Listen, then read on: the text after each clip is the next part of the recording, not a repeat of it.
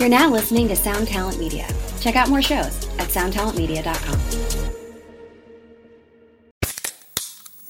Hey, what's up, everyone? I'm Matt McGachy, the vocalist of Cryptopsy and the host of the Vox and Hops Metal Podcast, where I sit down with fellow metal musicians. We talk all about their lives and music while sharing killer craft beers. If you've ever wanted to sneak backstage and share a beer with one of your favorite musicians, well, Vox and Hops is the podcast for you. This week on the podcast, I dropped an amazing episode with Dom Grimal of The Last Felony, Ion Dissonance, and Cryptopsy. There is this episode and over 450 other ones to help you enjoy life, metal, and craft beer. So what are you waiting for? It's time to become a Vox and Hops head. Cheers! We learned a couple of Dua Lipa songs last year. Isn't it Dewey? Huey, Louie, and Dua Lipa. Is that it? I like this Mountain Dewey Lipa. No, you need. It's like Dewey Leaf. You need to do a piece of art that's Dewey Lipa. A Dua Lipa.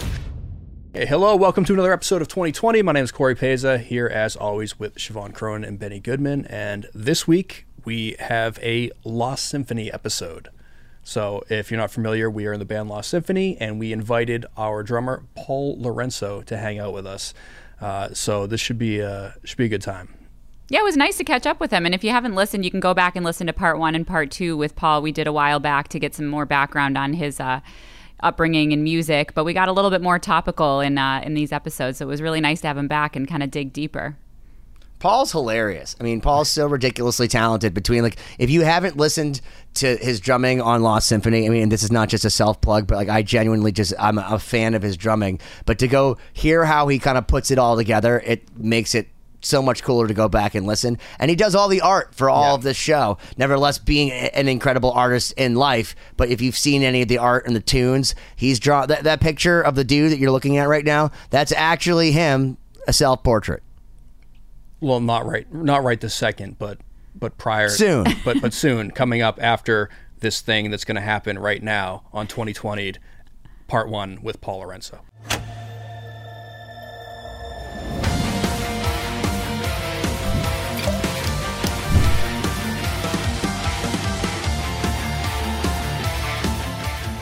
Ladies and gentlemen, my name's Benny Goodman. I'm here with my cohorts, my compatriots, the people that I've dragged through the internet connection to hang out with you and me simultaneously.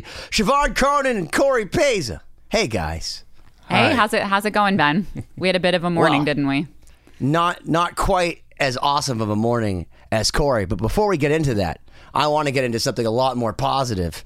One of the greatest drummers on the planet, one of the greatest artists, clearly the funniest dude on the planet. He could tell you his favorite Paul Stanley banter and what fucking show it came from for Kiss. And not only that, he's got about 74 drum sets. He makes puns regularly. Don't confuse him with a banker. Ladies and gentlemen, Paul Lorenzo! That's so, not Zoe, not Cho, Lorenko. It's Paul Lorenzo. Because he says, so what, right? So what? Yes. Paul, this is a show for audio. Oh, yes. Yes. Not just video. Should probably mention he's also a member of our sponsor, Lost Symphony. Yeah, Oh, and I'll say Bloodline Theory, yeah. a great band. But he is actually, for those that don't know, we are in a band called Lost Symphony, lostsymphony.com. We did just record a new song, and it features some absolutely mind-boggling drums from Paul Lorenzo. I know because Shannon Larkin sat with me listening to it for the first time with Paul, and his mind actually was blown. I mean, it could have helped that he had some mushrooms in his system, but still. It's No, but I'll recommended. say, Yeah. I'll jump in. Well, 2 things. First of all, after being in a band with you for so many years, I met you for the first time in person just a couple weeks ago when we recorded this song. And you're like the picture of Dorian Gray. It's like there's a painting aging somewhere and you're getting younger as time goes on. Like all of us are looking old and withered. And it's like, Paul, you look great. Like skin is glowing. So what are your secrets for maybe the women listeners? What can we learn from you, Paul? I have nothing to attribute it to because I don't eat well and I don't sleep a lot and the only things I do is I stay out of the sun and I don't really drink alcohol. Aside from that, I have Maybe it's just that simple. Just avoid the outside world and don't drink. good genes, music, I guess. I don't know. Yeah. Avoid social interactions. Don't drink, and stay inside. Well, but here's another important thing, Paul. Haven't you been barely working since the dawn of time? Because like I feel like every time I talk to you, you're working less than you were. So like where most people are like, I worked 87 hours this week at Target. You're like, no, I actually worked less hours this week. Yeah, well, I did work 40 hours for like 20 years or whatever, and then the pandemic happened, and then I had to go back to working like 60 hours a week. And then I decided, fuck this, I'm going to work as little as I possibly can to survive. Because, So you're saying you worked more hours during the pandemic than before? Yeah, because all my gigs dried up, so I ended up having to go back to my old job as well as staying at my new job. So I was working like 8 hours at one job and then another like 3 hours at the other job, and then going home and passing out and waking up and doing it again for like weeks on end. The thing I love about Paul the absolute most is that, dude, you are like, so I'll just bring it to a moment. So this is what I love most, is that Paul is the example of your brain stopped caring about certain things at certain times. And I think John Garabedian, one of our past guests, says it's like 20 years old. After 20, you stop fucking caring. And so like with Paul, it's like, I think I'd said like, oh no, like Draw the Line was the last Aerosmith record he liked. He's like, no, I liked, what did you like? Done with Mirrors or something. But he's like so before my time. But then I got him with Shannon Larkin, who's one of my favorite people. And when they started talking back and forth, to see them like, oh yeah, no, I loved that Kiss record, The Elder. Like that was so misunderstood. But then like Judas Priest, oh, I didn't like that. You guys were going back and forth, and it was like seeing two Starbucks across the street from each other. Well, I'm just very selective about what I like. That's all. It's not that I really hate everything. It's just I'm very picky. Okay, you just don't like most things. It just seems like I hate most things. Well, let me ask you, of like currently active drummers or maybe some new drummers that are coming out, who are some of your favorite players right now? And like, you know, let's say the active rock scene, people that are out playing shows and festivals. Is there anyone that you enjoy listening to? Yeah, I don't know. I mean, of course, our buddies Shannon and Dave Abraziz are awesome, but I know Dave hasn't really been doing a lot of gigging lately. And I don't know. New bands, new music. It's tough. I don't know. I watch a lot of like drum videos on YouTube and stuff of different guys. So talk about that. I was going to say, you've shown me endless amounts of crazy YouTube stuff. So why don't you explain like the stuff you've subjected me to? Well, I mean, I love, what's his name? Shit, hold on. I think. What's the fucking guy's name? Name of the band is Paris Monster. Josh Dion.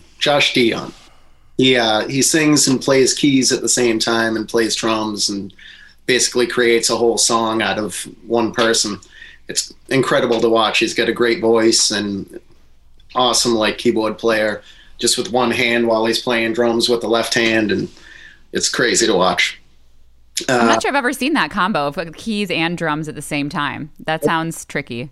Yeah, it's really cool. He's in a band called Paris Monster, which is him and a bass player, and the bass player plays crazy shit through pedals, and he does the keyboard thing and sings and plays, and it's awesome. Siobhan's clearly not following you on Facebook because I've seen you play keyboards and drums at the same time in post video. I am following you, although I don't know that I saw that one. Maybe you should pay more attention, Siobhan. Yeah.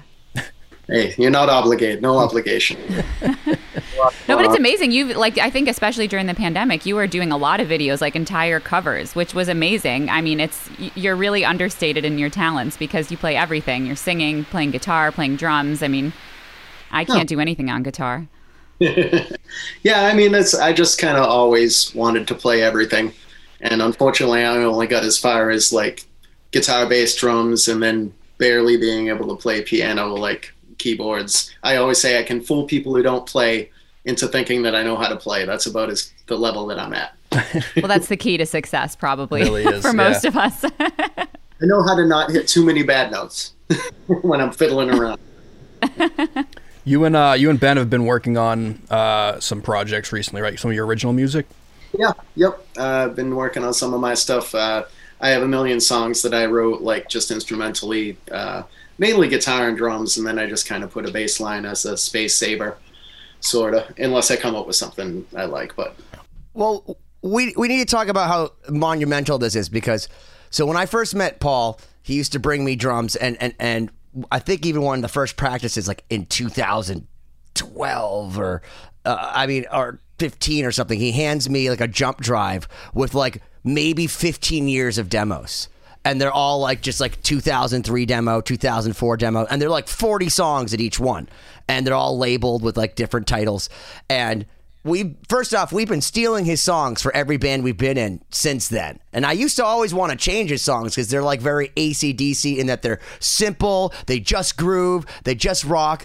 But one of the things I've learned, and I especially love about Paul's songs, first off, I can go back to those same recordings because I'm a psychopath and still have them archived, like Paul Lorenzo, 2008, and be like, hey man, this song, like, you know, Monday from track number 7, 2005. Can you play that? And he'll go in and he'll just literally like for 2 minutes figure out like what BPM it is, play the guitar part perfectly the first time as a scratch track, go into my studio, play the drums perfectly, then come back and then play the drums of the guitar not once, not twice, but 3 times, like middle, left, and right, perfectly.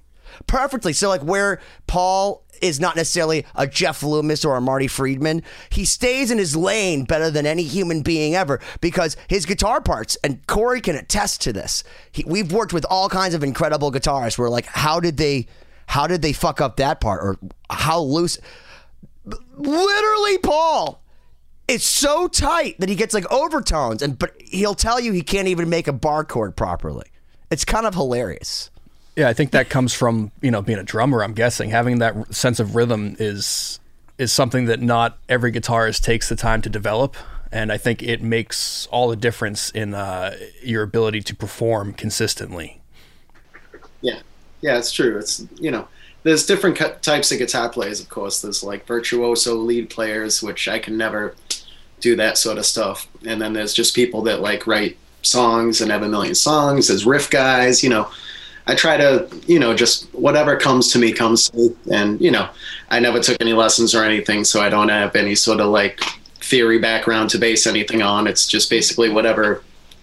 That probably helps you. That theory, I think, has hindered most of my ability to write anything. It's funny you say that because Paul, I'm going to interrupt that in the sense that Paul just did a song where I did a bass line. And I'm like, why does this sound so weird? Because he's technically playing in a different key. He's not playing the one because he's harping on the wrong chord, but it made this really interesting tension. But if I go play back Paul's tunes, I have to go back and be like, okay, so you know you're playing the 5 here. You really want me to play the 1 the second time, but I like the tension you created. And he'll be like, okay. And he'll have no idea what I'm talking about, but I have to like reverse engineer his stuff. But it's beautifully simple, but when he kind of messes up by music theory stuff, it ends up being these super cool things that like Siobhan, you would have never done it anyway, but like it now sounds awesome and you'd be like, that's amazing. Because Paul just goes, oh, that's where my fingers went. I don't know. That's just how I did the riff. It's awesome. It sounded right. Yeah. If it sounds good, it is good. It's the no.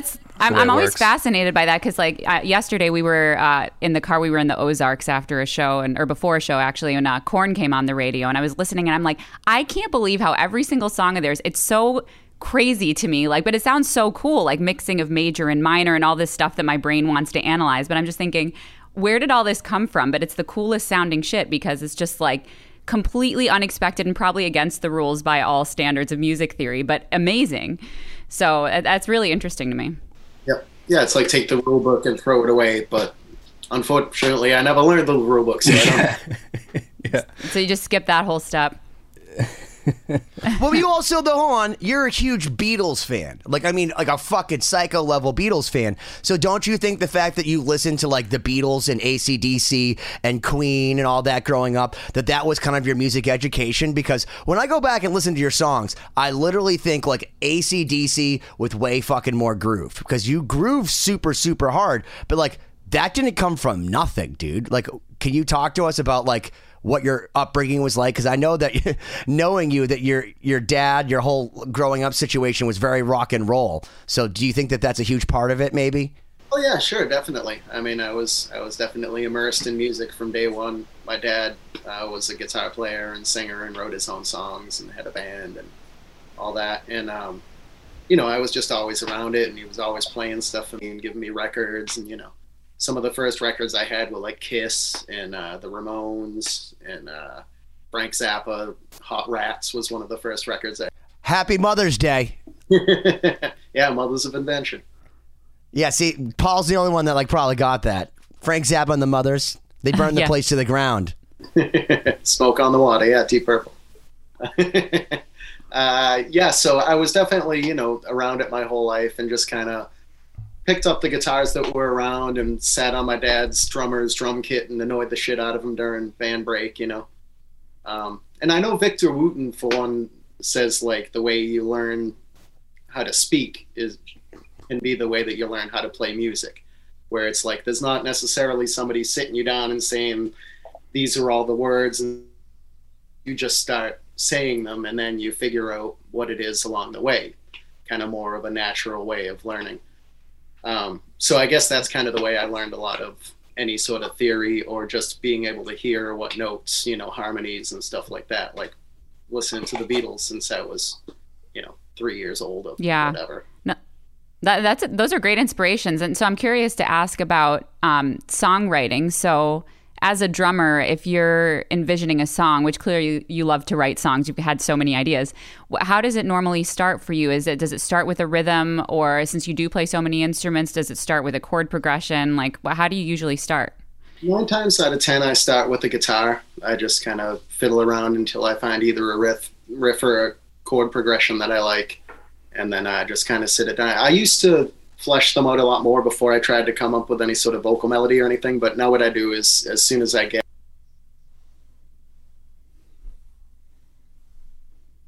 try to play the guitar over the top of it and play a lead line, try to find something that's singable and repetitive enough to where it sounds like a vocal line, and then try to fit words over that and do the gibberish thing where you just say nonsense. So it never starts with the lyrics first. No, it's never like, oh, I'm going to write this kind of song or anything like that. It's just I sit down and I start playing and I'm like, oh, oh, that's kind of cool. And then it just kind of goes down that road. It's the same way that I draw too. When I sit down and draw 9 times out of 10, I don't have anything in my head. I just sit down and start. Well, that's like a psychiatrist's nightmare or a wet dream actually, because if you go and look and I encourage people.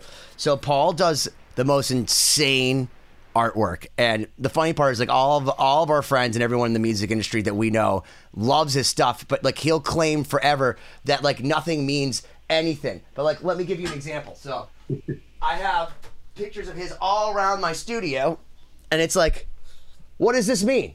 You have to go onto your YouTube. Like, what does this mean? This is like a guy holding 2 snakes. Like, what is this, Paul? Yeah, I don't know. Some sort of some kind of kung fu master or something with a third eye. I don't know. Like everything that he does, it's like it's got like these weird. Okay, I got one that's that's better as far as there's clearly a meaning to this that even though you may not have said so. Like, here's Santa Claus, right? Holding a spare change cup. Is that not a political statement from your subconscious, Paul? I mean, it's possible that I was trying to find money to buy Christmas presents at the time. I don't know. Or maybe find paper from your bank. Yeah. No, that's incredible to me. I when I was in Boston last, Ben gave me a piece of your artwork that I have now in my apartment, where it's kind of a little demon-looking guy with an owl that looks like a robot, almost with like a gas mask on. It's so cool. It's like kind of apocalyptic.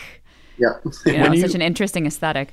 When you do some of your like the tunes you do for the show, and you're like creating these versions and caricatures of our guests, what are you looking at to kind of make that Paulified?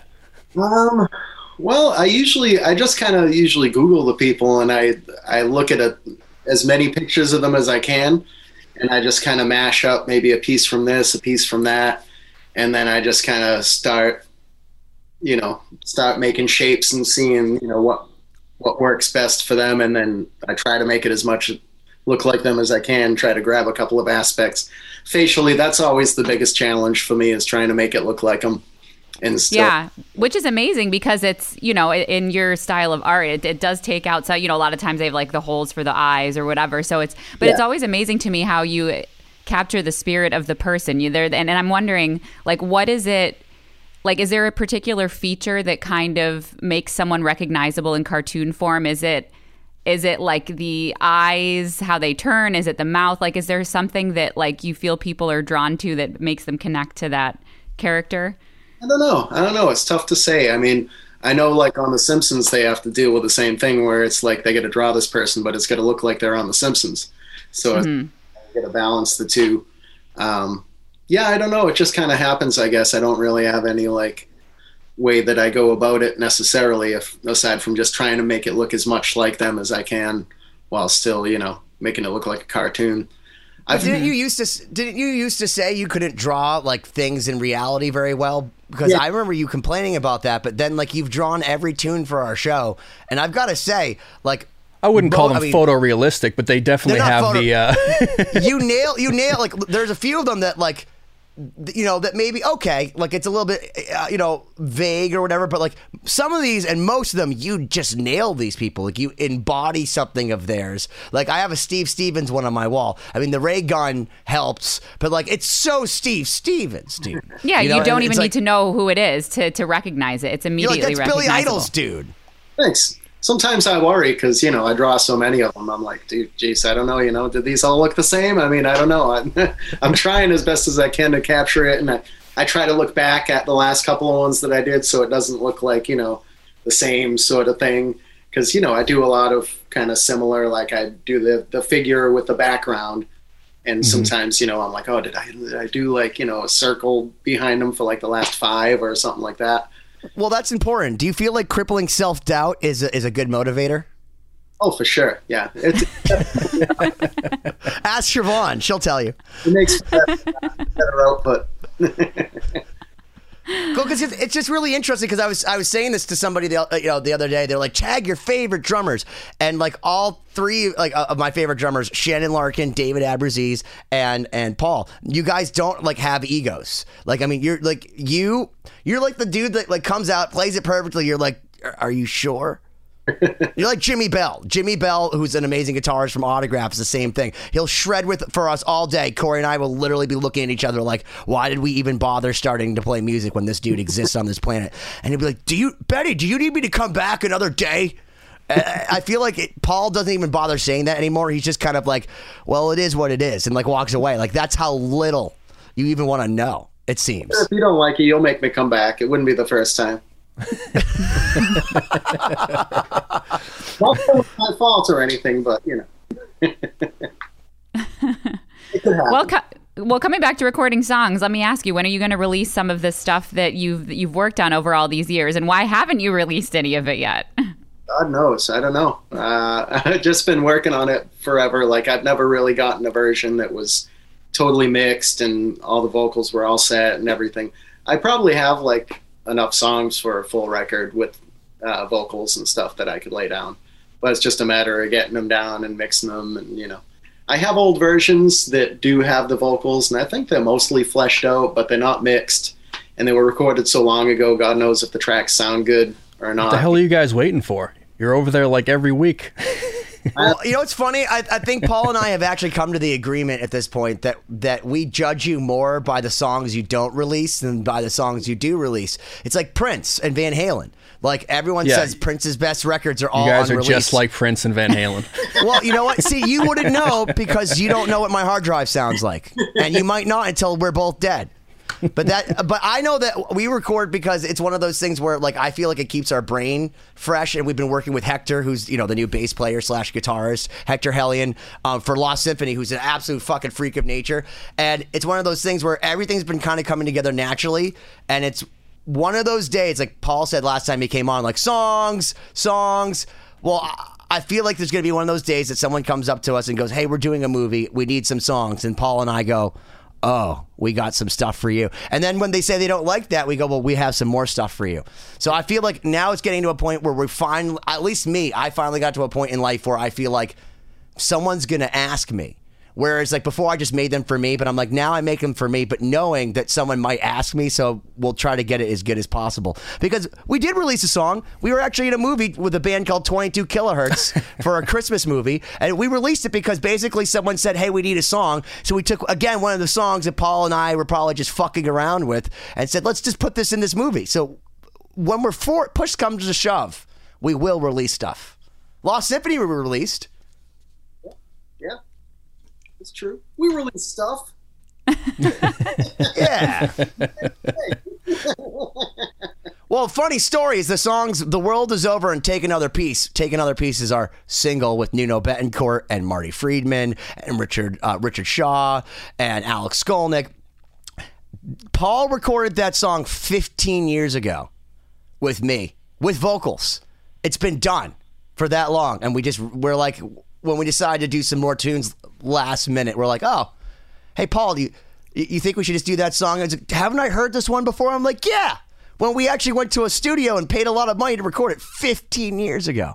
So, like, that's the truth, man. Like, even the song "No Exit" off of Lost Symphony, at Chapter 2, I think it is, was written in 1998. So, like, Paul and I are both examples of people that will pull out songs. Like, here's one that's 21 years old. Do you want to use this one? And it sounds like it's today. Well, let me ask you this, Paul. So, in that situation, you know, redoing a song that you did in a previous version, how did you reimagine the drums or the rhythm? Obviously, a lot of the Lost Symphony songs are more extended form; they're longer. But you know, when you're coming back to a song so much later and it's a different format, like how do you rethink the drums and how much of it kind of stays the same? A lot of the time, I just kind of like do whatever fits the section for like reimagining like Lost Symphony stuff that's you know, me and Benny worked on before. I go by what he tells me he wants a lot, or Corey sometimes when we get to record drums together. I let them kind of guide me through it a lot when there's the long arrangements and stuff.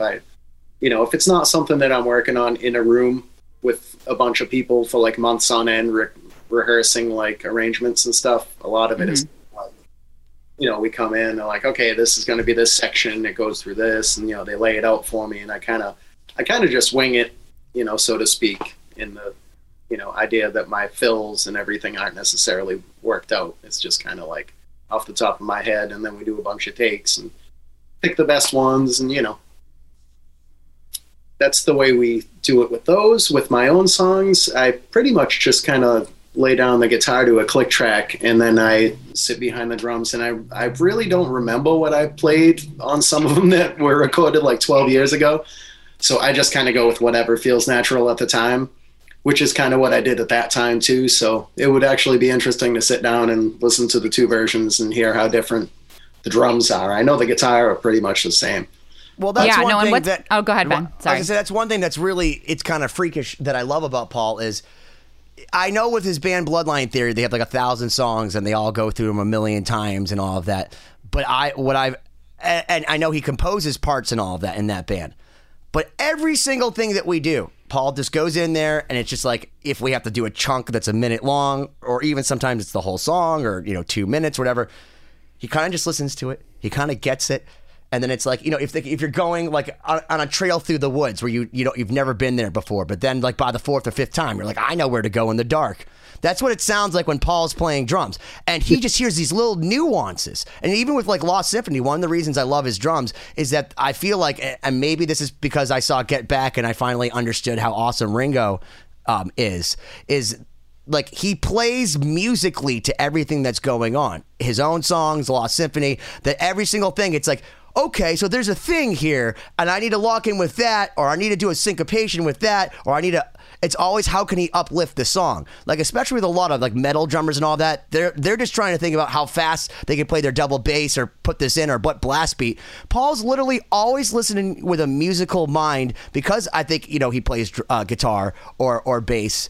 And even as a guitarist, one of the things I love about his guitar playing, which is really important, is because he doesn't do like bar chords or this or that, he does these open chord phrasings. And some of them are kind of like ugly in some cases because it's like that was easier for his hands. But because he does them so open and so consistent, his tone is brilliant. Because when you're playing chug, chug, chug, chug, it's way harder to get a tone than if you just strum a beautiful G in perfect tune. And Paul does it, and he does it so consistently that you can, again, double, triple, quadruple his guitars. And even though maybe you think that chord's a basic chord or you don't, it sounds perfect. His tone's perfect, and he stays in his lane, which is what I think is so important for all musicians to take from this, is just play what you can play. And if you can't beat Jeff Loomis, don't fucking try. I think the moral of this episode is that if we're going to kiss your ass for a couple hours, you're going to have to start releasing some of your music so people can actually check it out. I know, the world is waiting for it.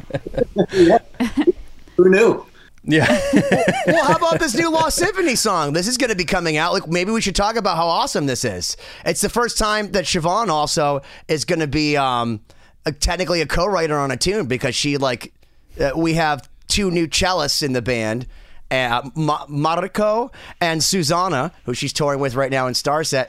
And do you want to talk about this new song a little bit, Siobhan? Because, I mean, Paul is on it, and we are going to release it, so they can look forward to that, the three people listening, and my mom and Matt LaPierre. Well, yeah, absolutely. And one thing I was going to say that's kind of unique about Lost Symphony is that I love is a lot of the songs start with drums very early on. And that actually influenced me a lot in going through and coming up with a lot of the orchestrations, the way that you hear meter in different sections and the accents. It's like totally different from what I probably would have done. And so it was really cool. Like, I remember there was a part that felt like it was sort of in 6/4, but you played a 4/4 beat, and it had this really cool polyrhythm thing going on that then helped me to kind of craft.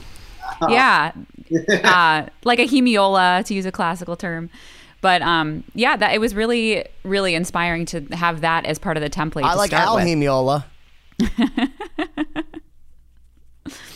But that's even going back to some previous songs that we've done, like when we did Decomposing Composers on Chapter 3. You know, we reimagined one of the movements from Vivaldi's Four Seasons, and the original version has a totally different feel, and so much of that came from the drums, because I actually played a lot. I mean, the violin part is almost exactly the same, but everything around it made it completely different, which is what was cool. And that most of that really started with the rhythm. Again, coming up with different feels for the meter, changing everything is, it really, really influences the progression of the song.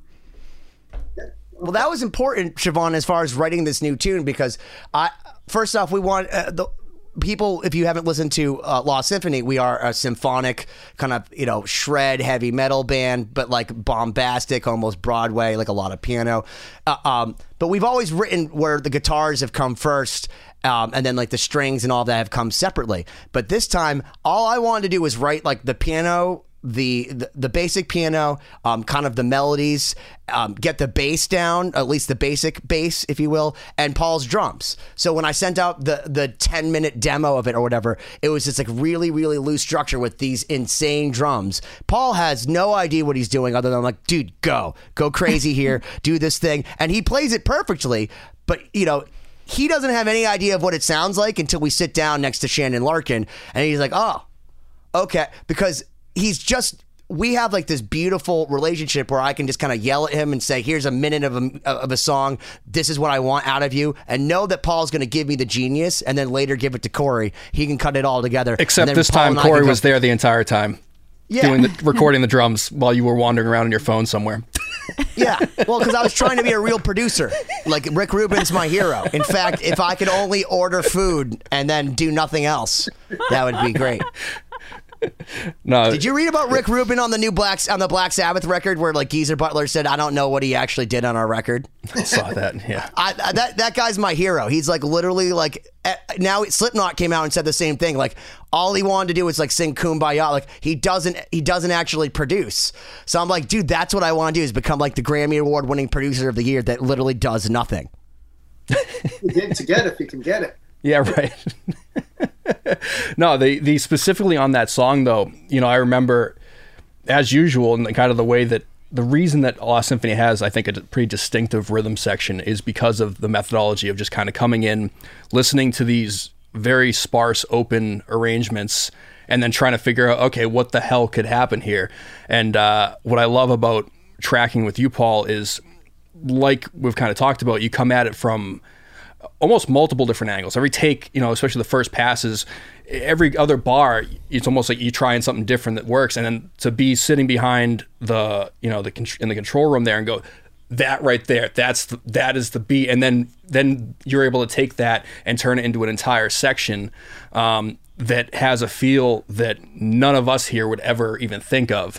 But the fun part is picking out like those sweet spots and then building sections and dynamics around them.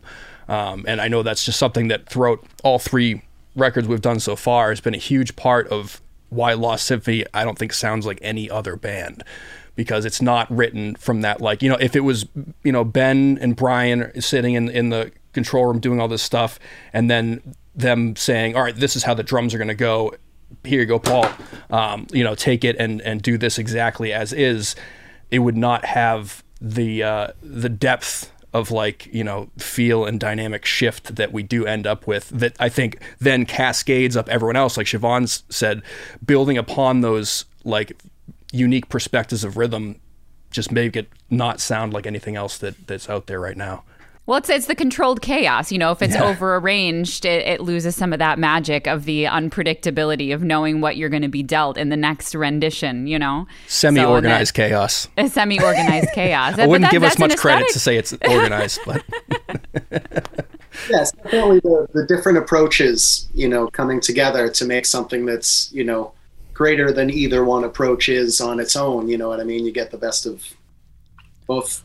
Well, it's also it's like, I feel like if you give someone like a director, like, it's say, hey, do my video, but let them like run free with it. Like, I never come in and try to tell you as a stupid guitar player how to play drums. I'm just like, Paul, just come through for me on this, bro. And the thing is, so we let you run free, but you could hear that in your drumming. It's not like someone came in with superior drummer and said, try to imitate this, you know what I mean? Or try to capture this feel. It's literally just like, all right, man, like Siobhan said, there's no accents. I mean, it's like, what's the BPM? Is it 140 or 75? Like, I don't know.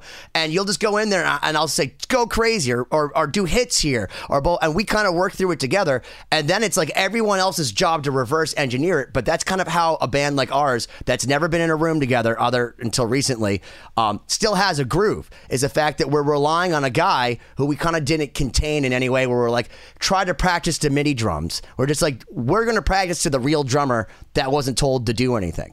Yeah, I mean, it's just an interesting way to approach everything, because you have this song that is laid out as far as, you know, this is the structure.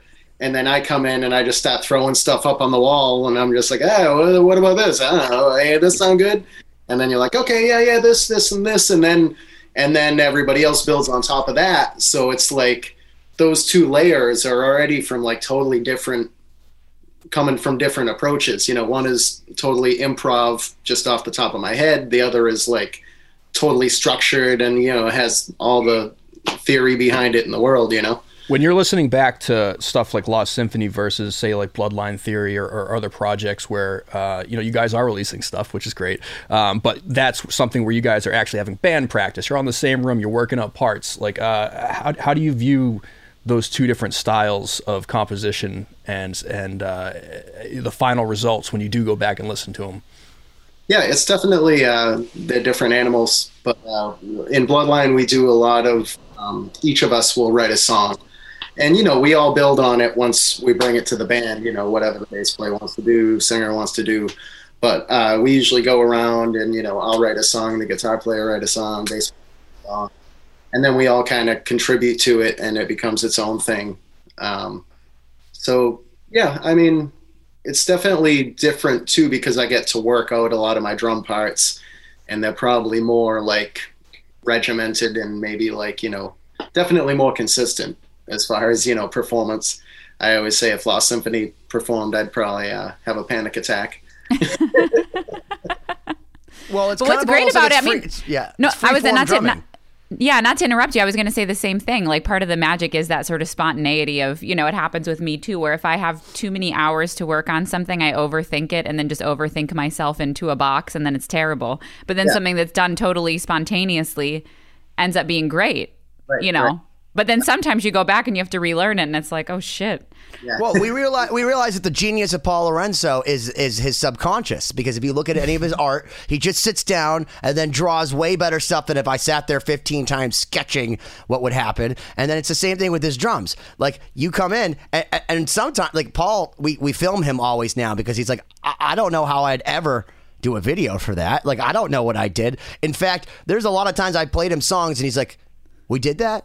Oh, well, that sounds like me. And in fact, there's even songs that we did like 10 years ago, and we'll pull it up and we don't even remember doing it, but we're like, wow, a lot of time and effort went into this, and this sounds good.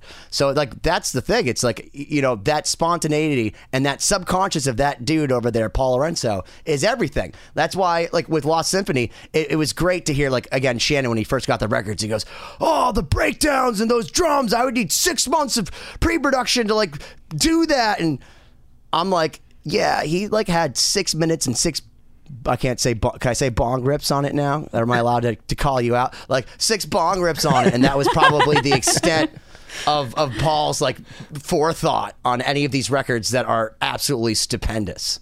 Yeah. Oh, thank you. I try. Were you hoping for such an ego lift today, Paul?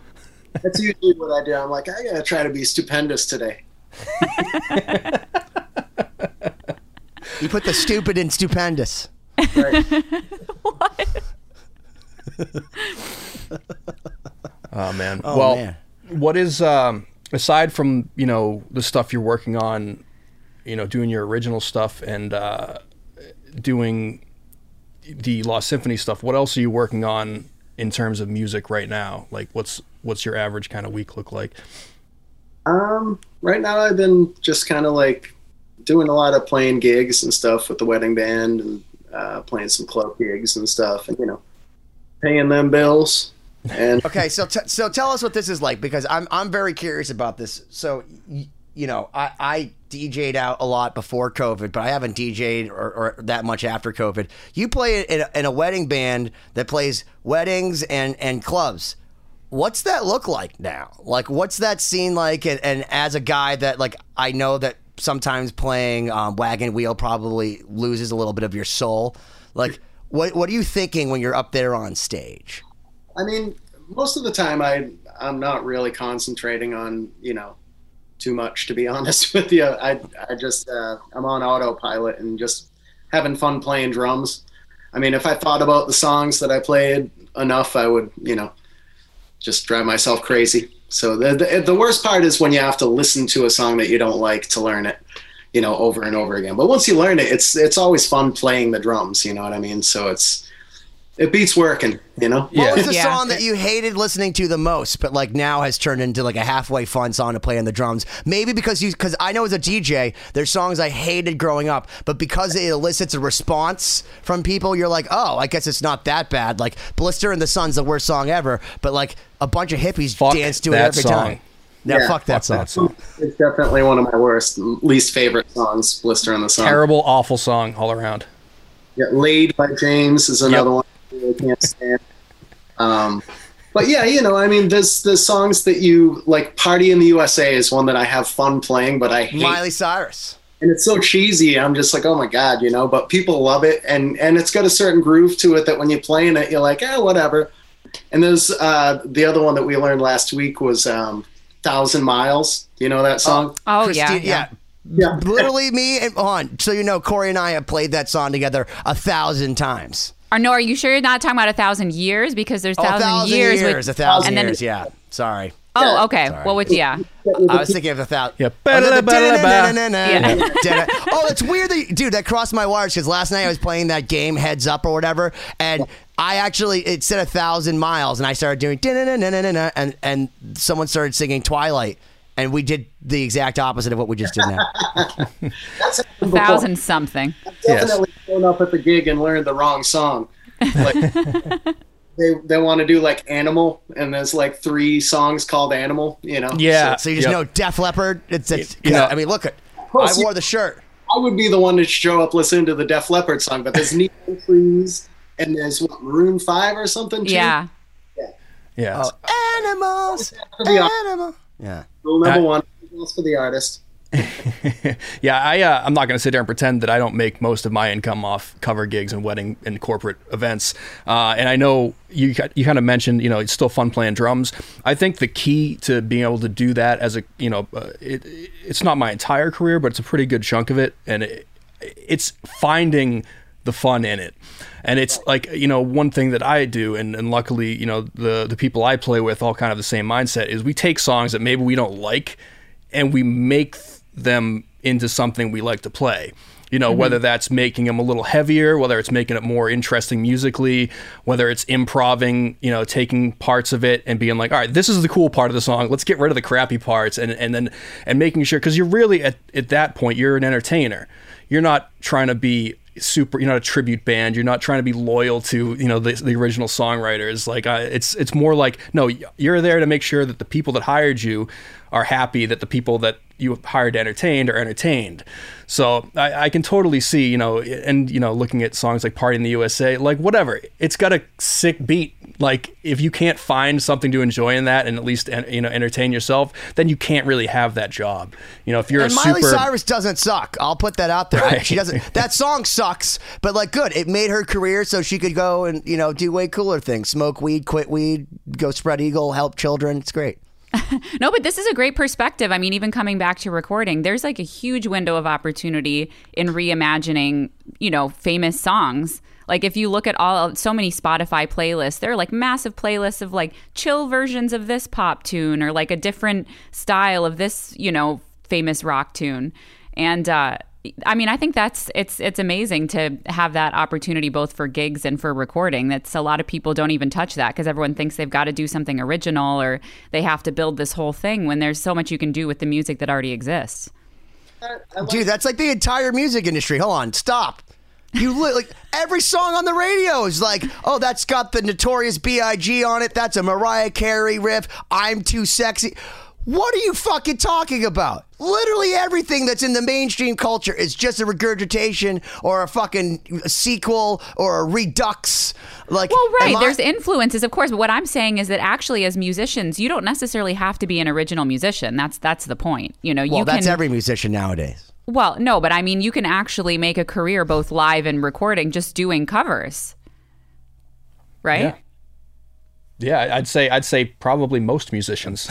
That's what I'm saying. It's like the unrealistic part would be like you can make a living doing your own music and writing things that are absolutely enchanting that are just specifically yours. That's the suspension of disbelief. Going online, like Siobhan, you literally just learn acoustic for like 4 weeks, Axe Brock, right? And just like go and sit in front of your computer. You say Axe Brock. Yeah, Axe Brock. And just, if you could borrow one of his acoustics, right? And then like play like a Nirvana song and try to do it all serious and have your glasses on and be like really trying and post it on all the guitar groups and see how many millions of views and how many dudes that say, keep trying. You're going to be amazing. Like your voice is so good. Like just go see how hard that is. Another thing I like about playing in a cover band is that you get to play a lot of different genres of music and stuff, and you know, you get to dip your toe in the water. I never would have learned reggae if not to, you know, have to learn 2 or 3 Bob Marley songs and realize that the downbeat is on the 3. You know what I mean? Like stuff like that. You know, it gets you good at jumping from one genre to the next, you know. And I bet it helps with the songwriting too, because the more, you know, just like anything, the more you have in your repertoire, the more you have to borrow from for ideas or, you know, innovative approaches to something, you know. So that's he made a really good point. I was going to say, so you listen to, this is one thing I actually liked about DJing, because when I was DJing, I was always like had my hand on the pulse, finger on the pulse as far as like what was good, cool, and I could still understand why people would dance to things that were terrible and wouldn't dance to things that are awesome. What point, Paul, did you sit down and you're like learning the Bob Marley song or whatever, and you said, oh my God, reggae's on the 3? Did that make your whole day? While back, but yeah, no, definitely that was a revelation. But like, was it at a gig? Was it like when you were learning a song? What does reggae's on the 3 mean? Well, the downbeat, it's like a 1, 2, 3, 4, 1, 2, 3. A lot of them, the only beat is on the 3, and that's the No Woman No Cry beat. You know, what's the other one? Is This Love is another one that's just all. Yeah, our 3 Little Birds. Yep, that one's got that beat. Yeah, most reggae has that beat, unless it's got like one of the other 2 reggae beats. I love playing it because it's fun and it's different and it swings, and you know, and it's cool that I get to play 1 or 2 reggae songs out of the night, you know, in between Miley Cyrus and, you know. Well, let me ask you, you know, going away from the music, let's talk a little bit about the business side, because this is interesting for anyone, you know, that's listening that might want to build something. I mean, what goes into creating a wedding band or creating a corporate band? Because that is a whole industry, right? And there's a massive amount of gigs out there. I even do some of them, and of course you've got to have a pretty big repertoire. But how did you go about creating that and putting that together? What was your strategy? So our band, we kind of started out as a bar band. When I joined it, it was just a guitar, bass, drums, singer bar band. We just played all the local little spots. And then the singer left. We got another singer. Then we got a second singer. So now we have 2 singers. We even had a male singer for a little while. We changed our name, got more of a corporate sounding, something that somebody might want at your wedding. You know what I mean? As opposed to our old name was Crunchy Monkey. I would have Crunchy Monkey at my wedding. It sounds delicious, but it's not. But yeah, so we changed it to Up All Night, which sounds more like Oh, nice. an event, something fun. And we just tried to learn some more wedding centric songs, and of course every wedding that comes our way, there's always like 1 or 2 songs that the bride requests that we end up learning. So we end up learning a ton of songs that we might never even play again. Last year we probably learned like 6 or 8 songs that I couldn't play right now. But it's all fun because, you keep your mind fresh and, you keep those, synapses firing. Yeah. And how did, when you first started, how did you go about building the repertoire? Like, where did you draw from to, figure out, what are the best group of songs to put together? It's kind of like this unspoken list of songs that every fucking band in the world plays. True story. And it's got Jesse's Girl on there, and it's got Best Shot on there, and it's got Don't stop believing, babe. Don't Stop Believing every fucking time. It's Mr. Brightside. 25, Mr. Brightside, and then there's a couple songs here or there. Like we do a few pop punk songs. So sometimes, if we were at your wedding and we played like 4 or 5 pop punk songs, it might be like What's My Age Again? We were a pop punk band, but really we played the same pop punk songs that everybody plays, But, we just try to keep it balanced. We just learned James Brown and we learned a Bob Marley song. What else did we learn? The Thousand Miles? Is that it? White Chicks. I always makes me think of White Chicks when Terry Crews is Yeah. Terry? It's horrible for me to play that song. I just think of that and I laugh my ass off the whole time. Yeah, it's a matter of and you got to see what the crowd likes too. Like if we play a song a couple times and everybody goes and sits down, nobody dances, What's a song that did that? I don't even know. I mean, in my old band, we used to each pick a song every month, and we would learn 5 songs every month. And we would pick some more obscure stuff. I remember that I picked a Bjork song that has a totally dancey beat, and I was like, dude, people will stay up if they're dancing, you know what I mean? But nope. Everybody went and sat down. We played it like 3 times. I was like, that's the cardinal rule, dude, is that people don't care if they don't know. It doesn't matter if you're playing them like fucking The Dark Side of the Moon for the first time. They're like, oh, this is boring. Get to the fucking chorus, dude. You know what I mean? Whereas it's like, if you play a dumb, I'm Too Sexy, the new Tyga song, or whatever, I don't know, Drake song, I'm Too Sexy. Right Said Fred, it's a Drake's on it? Ah! And then they freak out, even though it's the same thing for 4 fucking minutes. Yeah, there's a whole, skill set to performing as an entertainer, doing covers and weddings, corporate stuff like that. And I don't know if there's a book written, but there should be, because just the things I've learned over the past 10 years in terms of and the same thing with the DJing, and doing those with Ben, is you walk into a situation where, once again, your whole job is just to make sure everyone's having a good time, which is a sick job. That's a really cool job. And if people are boring and suck. Yeah, if you're good at it. There's crowds that really actually suck, that you go, oh, I played this song. If true. you go play a song like Fireball by Pitbull at a wedding and no one dances, you're like, oh, you're fucked. Donza Kaduro. Yeah, and that's when you just start. Dance, you're no, fucked. So you just go and you go up to the vendors and you go, can I have some whiskey? I'm going to finish off this night and have a good time. And you play some terrible music and it's fine. But yeah, there's so many lessons and techniques to doing that, and being able to actually keep people entertained. You stop thinking about necessarily the music itself and like you start thinking more of the show and how to like Absolutely. interact with people and like have that kind of vibe going. And that is it's not easy, and I know because I've been to shows with bands and musicians that are supposed to be entertaining the crowd, and I go, really? Like, and and I don't want to go on a huge rant here, but that person was cheaper. And the venue's like, well, I could save a couple $100 and hire this guy, and then they don't think about the fact that everyone's now not going to come back to that venue because the music was terrible, and it just becomes this whole big association thing. But there is definitely an entire relatively hidden skill set and industry around the entertainment of doing the covers and that kind of music. As a DJ, you know, and Corey's seen me because we used to do DJ tons of gigs together. In fact, Corey's an amazing dancer if you put on the right music.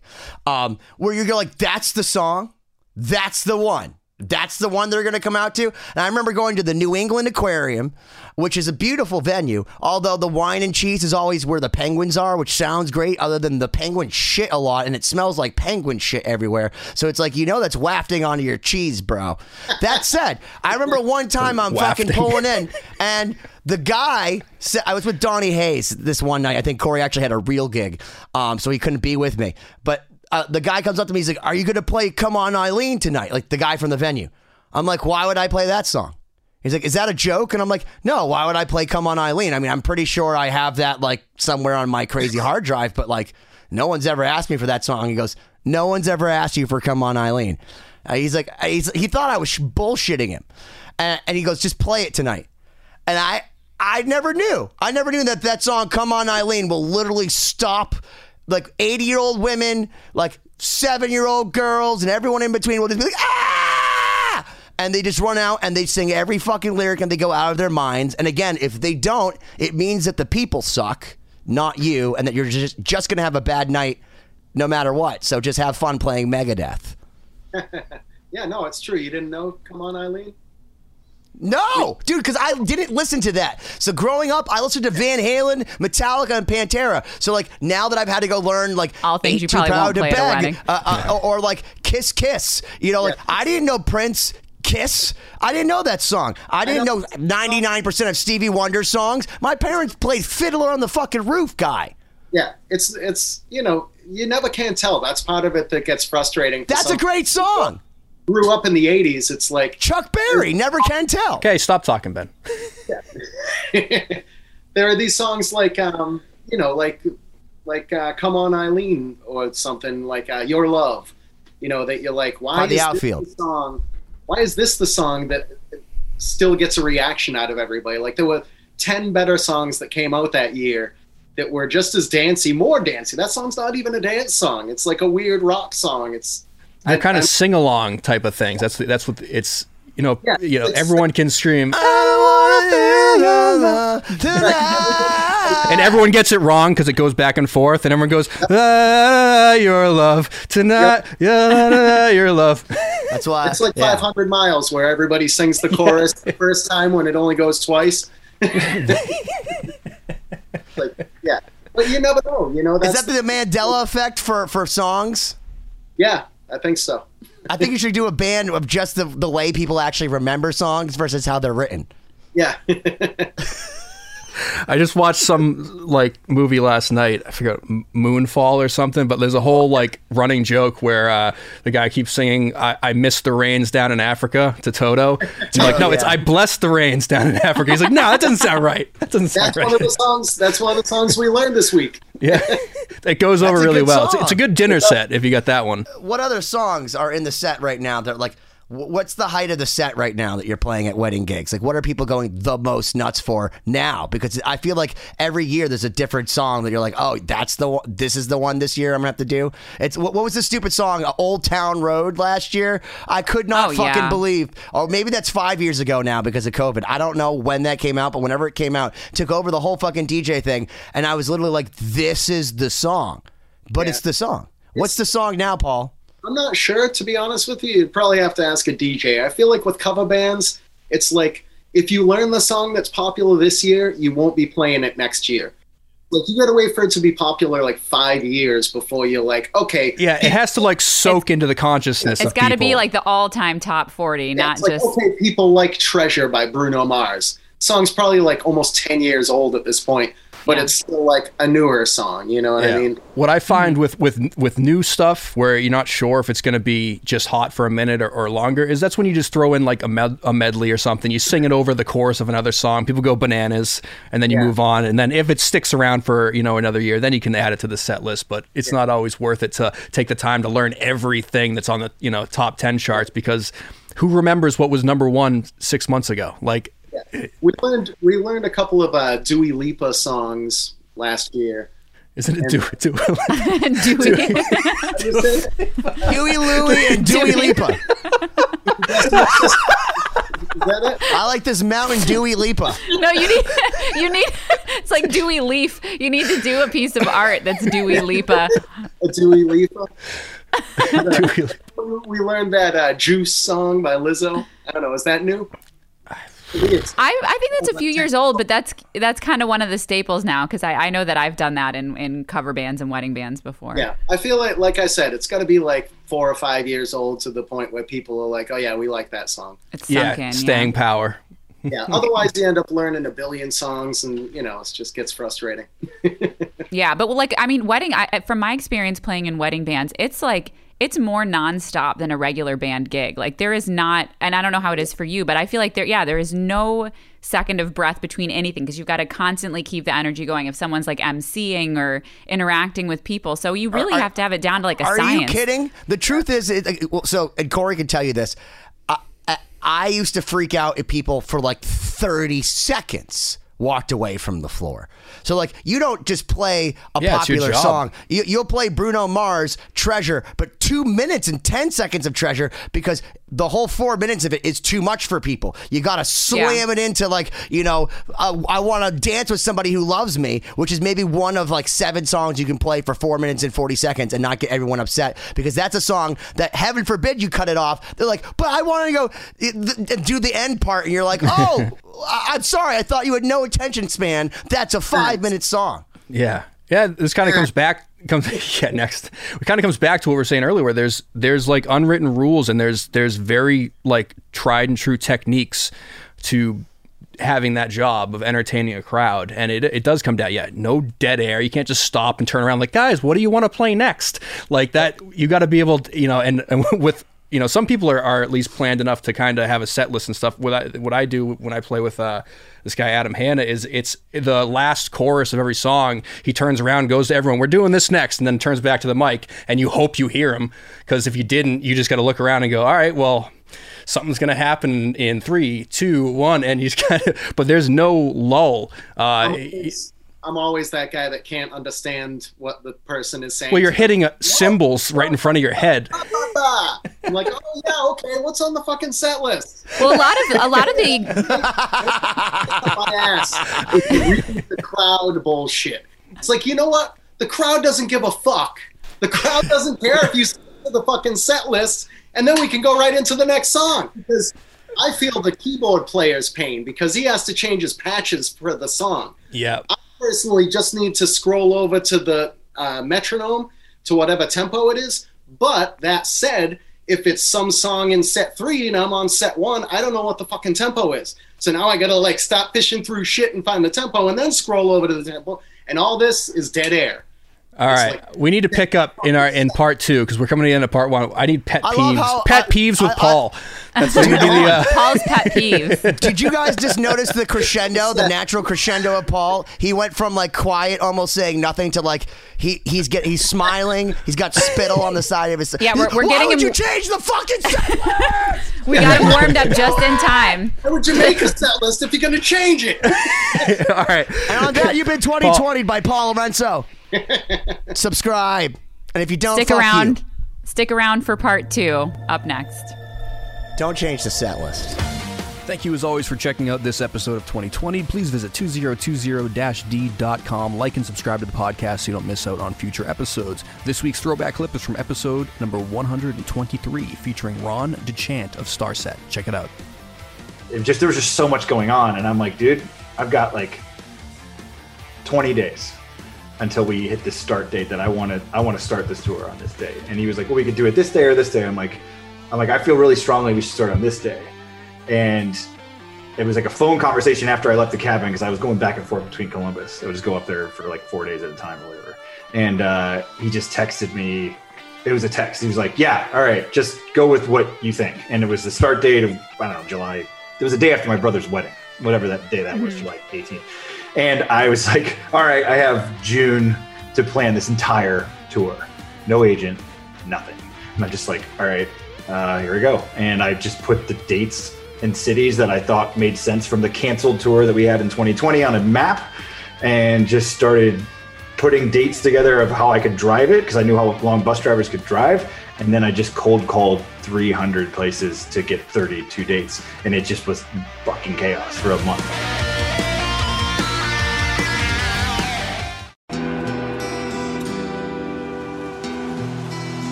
I don't think it overstates things to say that the Beatles were the greatest gift to entertainment and culture of our time, a secular religion, if you will, with their universal appeal and demonstrable impact on people's lives. I'm Robert Rodriguez, host of Something About the Beatles. With every episode, I speak with historians, musicians, artists, and Beatle witnesses, all in the service of fresh insights into the most joyous cultural entity the world has ever known.